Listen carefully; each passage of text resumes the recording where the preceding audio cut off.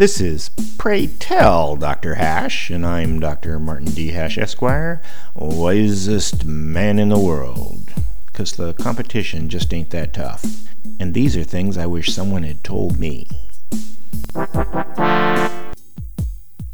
Today's topic, TPP.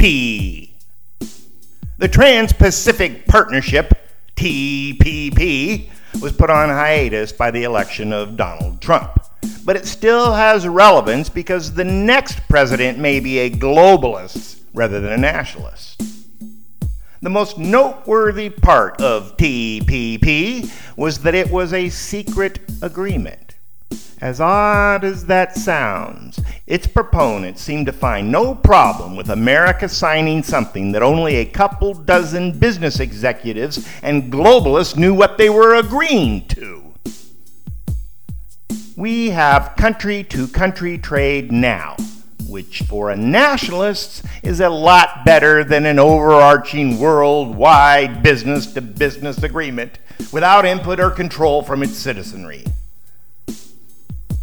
The most heinous part of TPP was its enforcement mechanism. If your sovereign nation used democracy to create a regulation that would be detrimental to the international corporation's profits, such as an anti-smoking message on cigarette packaging, TPP provides a lackey court to determine whether your nation owes the international corporation the profits it might have made without the regulation. Then all the other nations in the TPP must stop trading with your nation until it pays up. The multinational banks simply won't process transactions of the violating nation, essentially excluding them from any world trade at all.